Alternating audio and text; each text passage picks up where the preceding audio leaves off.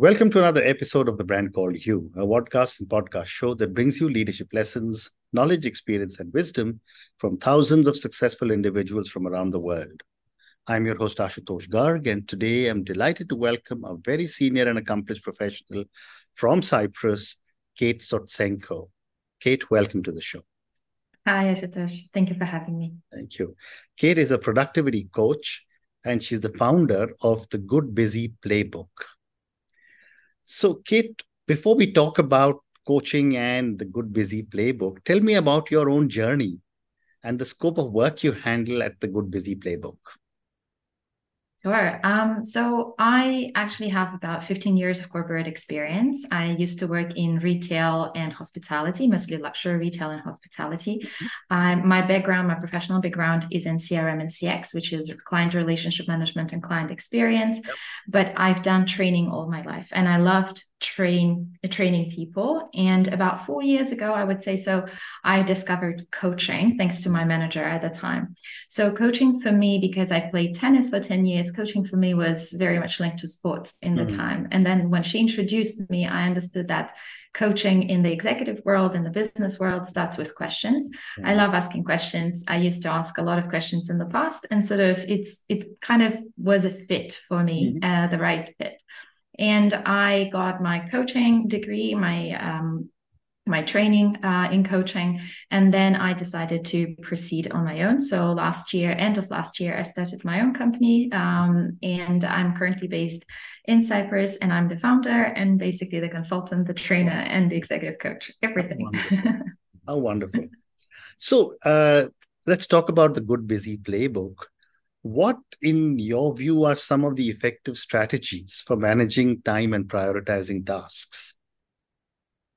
I think the number one strategy that I recommend to everybody is to start with the end in mind. It sounds like a very, very simple one, but it is a step that we very often forget. Right. And then we start doing task right away. I call it, we start playing right away. So we click the button, we start doing, but we don't feel good about it because we never come to an end, right? We never get to the destination. Why is that? It's because simply we've never decided from the very beginning where we wanted to get in the first place.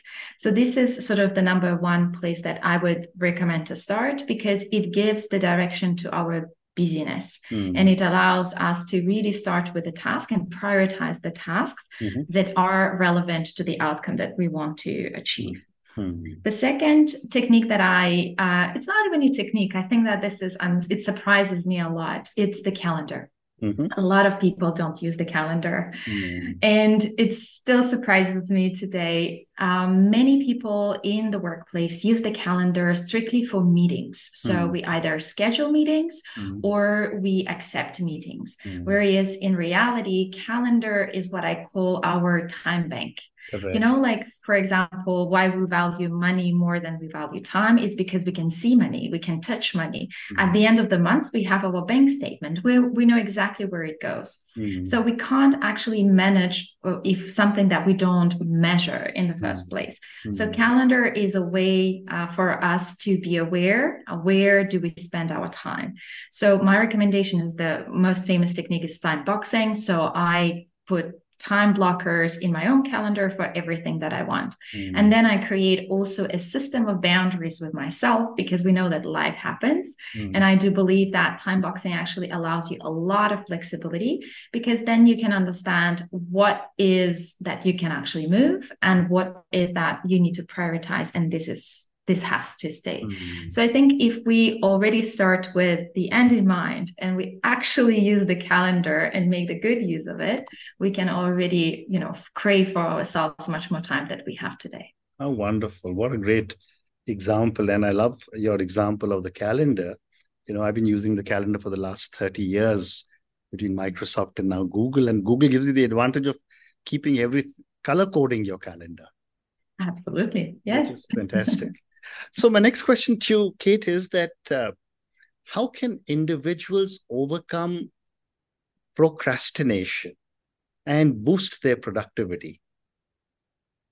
Well, I'll start with the same answer as Yeah, before with the two, right? So it's with what is the end? What is sort of what do you want? I think this is a question that a lot of people have difficulties to answer today. When I work with clients, for example, we start with discussing the situation that they have today, the status quo. And my next question is usually, okay, what do you want instead? And this is where they get blocked because they've never thought of what they actually want. Mm-hmm. So I call it, in coaching, we call it coaching conversation. Of course, when you have a conversation with your client, so the coach asks questions and the client answers, or the coachee answers. But I also invite everyone to have conversations with themselves. Mm-hmm. Within ourselves, we have two people that leave, and I usually say one that we see and the other one that we hear in our head.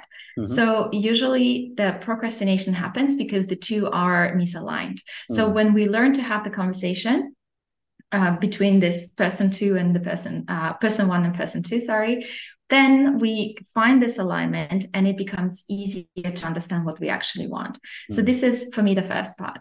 The second part is that there are studies that shown that procrastination is actually an emotion problem, not mm-hmm. a time management problem. Okay. So there are a lot of tasks, and everybody procrastinates, and they say those who say that they don't, they are lying. So I do procrastinate as well, and I know exactly what are my triggers. Mm-hmm. So for me, for example, if the task is boring, it is definitely something that I don't like doing. So I need to find an antidote. So what will make this task a little bit more exciting? So the way I operate, for example, is that I schedule blockers for very, very boring tasks mm-hmm. in the prime productivity of my day, so that this is where I sort of have the most energy, the most attention, so that I can finish this task as soon as possible. Mm-hmm. And other emotions that we potentially could be dealing with is, for example, when the task is very difficult, mm-hmm. when the task is unstructured. So for me, for example, the difficult tasks, what I do, I like to ask for help.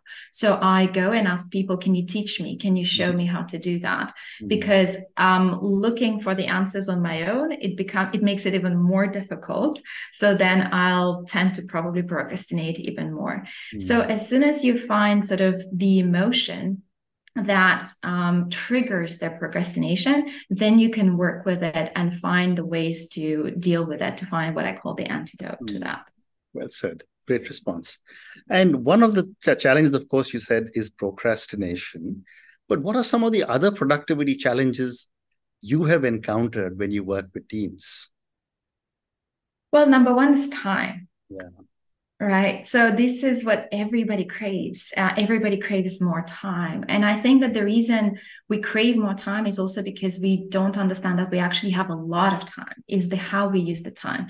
And coming back to the calendar, this is one of the best ways to sort of understand and get at the end of the month your time bank statement, right? When you see where you are spending time. Asana has done quite a number of researches to show that more than 50% of our time at work is spent on work about work, right? It's the follow-ups, it's the organization of the tasks, it's looking for files and all of that. So generally, organization and sort of discipline sounds very, very boring to people. But I think that if you want to have more time, you must embrace the organization and discipline, because nobody likes spending time looking for files, for example. Right. But this is Microsoft has named this number one obstacle to productivity this year, which is, in 2023, with all the tools that we have, we're still struggling to find files in the workplace. Mm-hmm. So I think that time is the number one resource. Mm-hmm. The second, obviously, for the teams and the managers are generally the human resources, right? Mm-hmm. Because the work is piling up. And when the work is piling up, we either do it ourselves. So obviously then there is the obstacle of time, or we need to find somebody to do the work for us, which becomes another challenge. So I think there is a misconception overall of productivity, that productivity is about doing everything. It's about fitting as many things as possible in our day. But for me, productivity is about just getting the most important things done.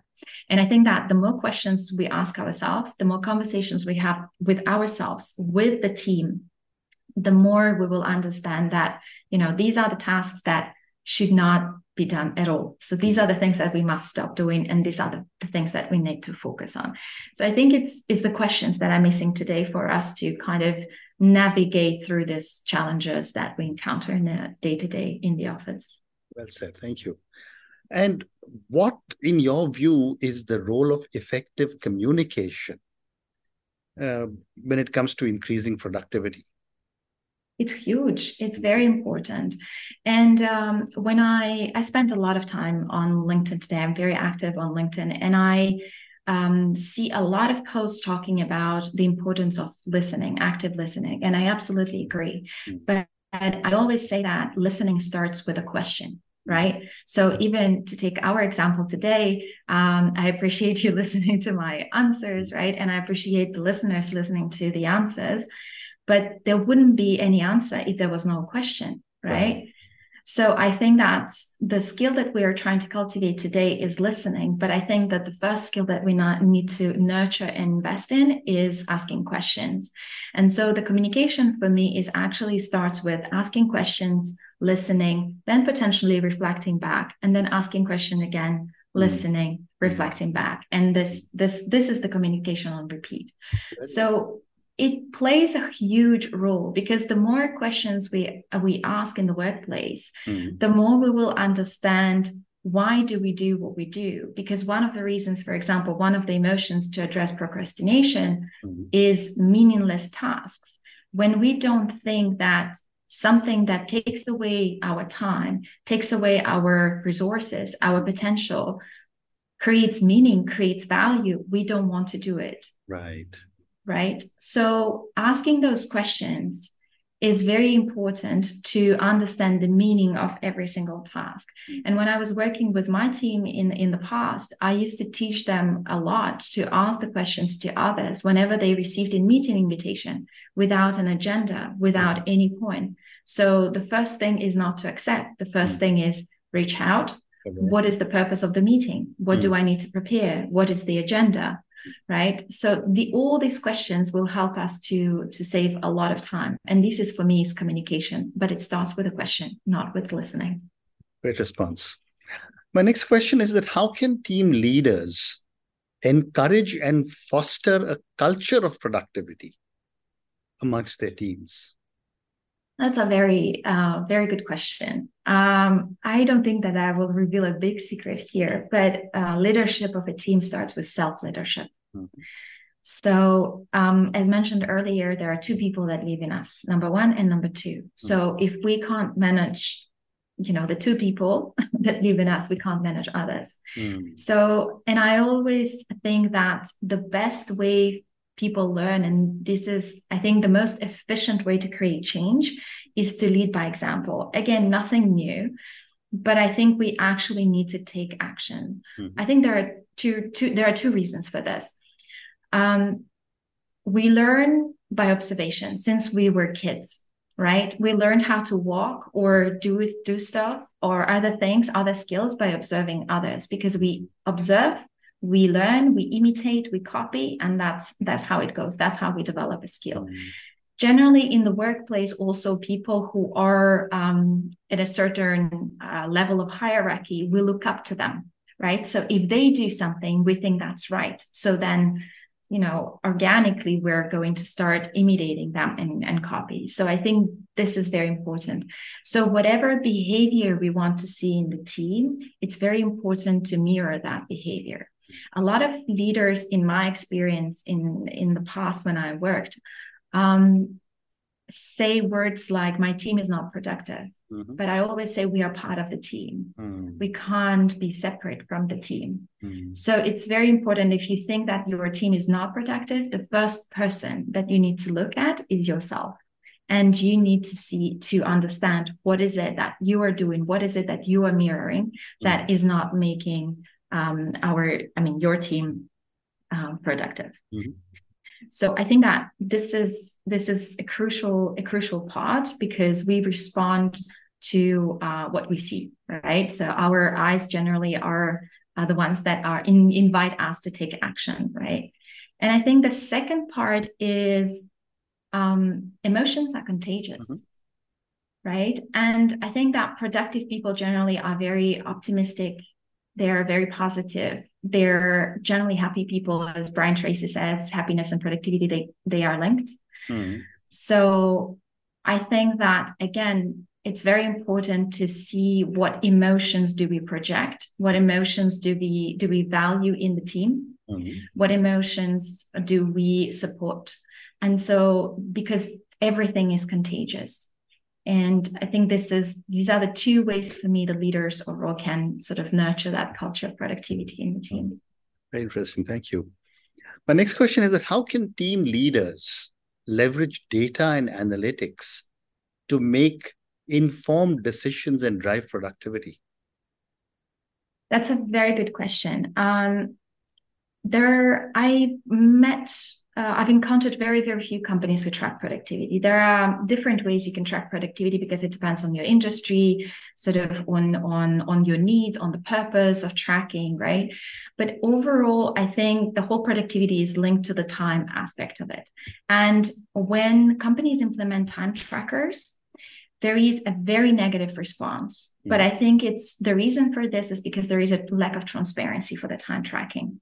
When the time tracking is implemented for the benefit of both the company and the teams, the employees, then the teams can see what is the potential outcome that comes out of it, right? What's it for them. So, for example, I worked on a big project last year, consultancy project, and we tracked the time because the team was working almost until midnight every single day, which was absolutely not normal. But I couldn't help without understanding where the time goes, right? So we've implemented a system to track their time so that we can see where they are putting their time. And finally, when we understood, we could address each issue one by one and eliminate the things that were not needed. And, for example, invest in skills that were needed in order to help them to be a little bit more efficient in their work. Right. But so I think that the analytics can really help. But we need to be extremely transparent with the reason why we are implementing certain initiatives, and even better, involve the team in there to say, well, we are doing it for the sake of the team. What can we do? How can we track? What can we learn? Very interesting. My next question to you is about distractions at work. Given the digital age that we are in, given the bombardment of so much information all the time, what in your view are some strategies for managing and reducing distractions to enhance or increase productivity? Back again to calendar. So the reason why we often sort of go back to our phone or sort of try to browse on the internet is, again, because our calendar that is not filled. And when I say filled, it doesn't mean that we need to do something, but we can schedule time for procrastination as well and for browsing, right? So, but whenever we don't have anything, our brain doesn't receive a cue. What do we need to do? So without knowing, then what do? We just start browsing, right? Then the second thing for me is, do we actually need an app for every single thing? We don't. There are so many apps that we have on our phone that we rarely use in a year. So what we need to do is Marie Kondo. So you go through your phone and you remove the apps that you haven't used for months. The next one, obviously, remove notifications. I think that I always believe that the most important news will always find you. So don't let the apps control you, but rather, you should be in charge of them. And the one that I always recommend is invest time in self-awareness, in understanding why are you drawn to a distraction, a specific distraction, rather than adding additional tools that you can be addicted to.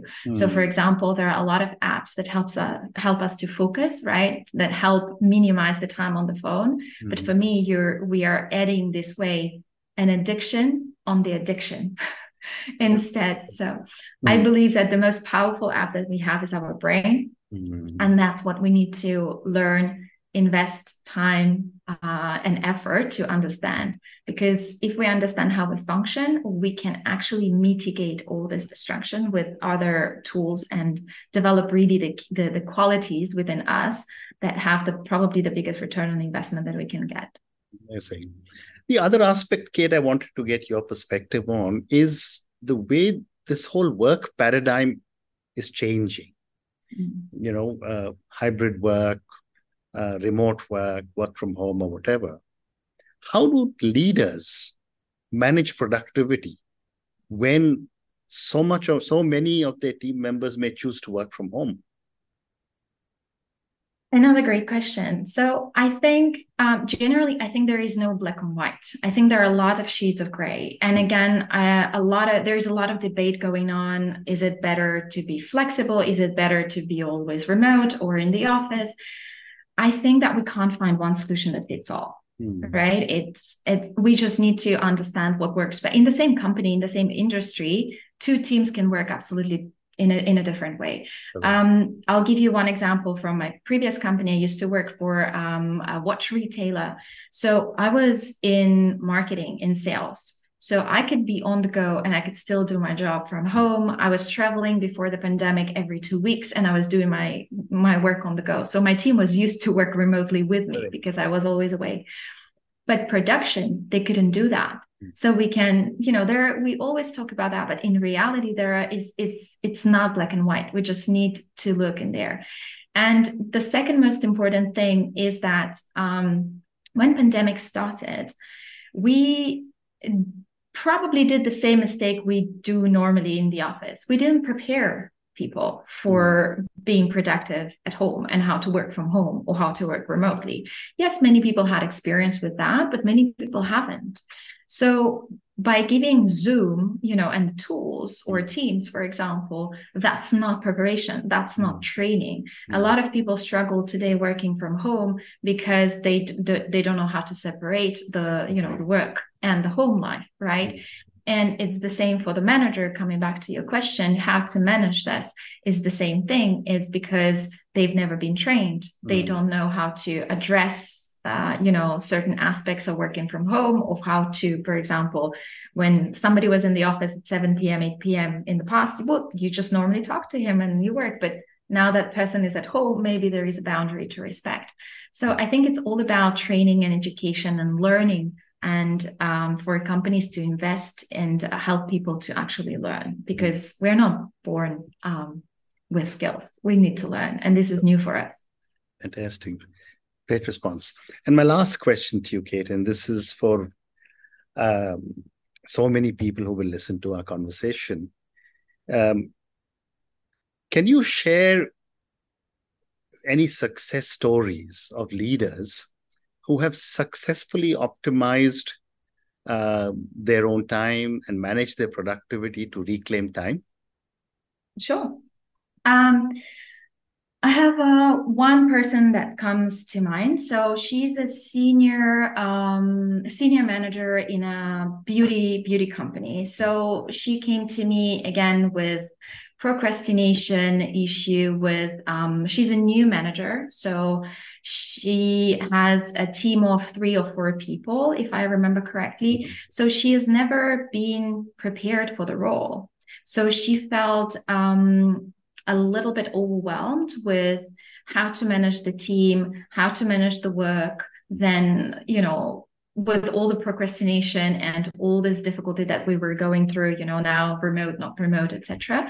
So what we've done with her, we sort of worked on helping her to take one step at a time. We worked a lot on building the skill of asking questions. And she, for example, shared with me that it improved a lot her relationship with the team. And she felt much more comfortable allowing the team to represent the team in the meetings and for hers to step down. So this is the way, one of the ways she reclaimed her own time. Another thing, for example, in her office, in her home office, we also looked around what were the triggers of procrastination. One of the exercises that I always invite people to do is to take a picture of their workspace, because we don't realize how much the environment that we work in actually impacts our thoughts and the feelings toward work. Right. And what she realized is that she had a lot of unpacked boxes because she moved a couple of months ago. And she said that these boxes gave her a lot of anxiety because she didn't want to unpack them. And so when she finally unpacked, she texted me that even the moment she did it and she looked at her desk again, it changed completely the way she felt about work. So it's already, again, saving that time on procrastination and actually doing the work already saved her also a lot of time. And the last thing, again, coming back to the questions, learning to ask questions herself. She realized that she was doing much more before than she actually had to. But by asking the right questions, she decreased the number of tasks that were on her plate, but still was managed to achieve the great outcomes, based on her performance. Amazing. So, yeah. What a great story. But Kate, on that note, it's been such a pleasure speaking to you. Our entire conversation has been filled with so many different examples and such wonderful lessons. And I did make a note of a few. First one you said was start with the end in mind. That is so critical. Second, you said, well, use the calendar. Third, you said, I learned to ask the right questions, because only when you ask the right questions will you get the right answers. And then you also said, remove so many apps and notifications from your phone, because the best apps are in your brain. Thank you for speaking to me about your own journey. Thank you for speaking to me about the Good Busy Playbook. Thank you for speaking to me about so many different aspects of productivity. Thank you again, and good luck. Thank you, Ashutosh. Thank you. Thank you for having me. Thank you for listening to the Brand Called You videocast and podcast, a platform that brings you knowledge, experience, and wisdom of hundreds of successful individuals from around the world. Do visit our website www.tbcy.in to watch and listen to the stories of many more individuals. You can also follow us on YouTube, Facebook, Instagram, and Twitter. Just search for the Brand Called You.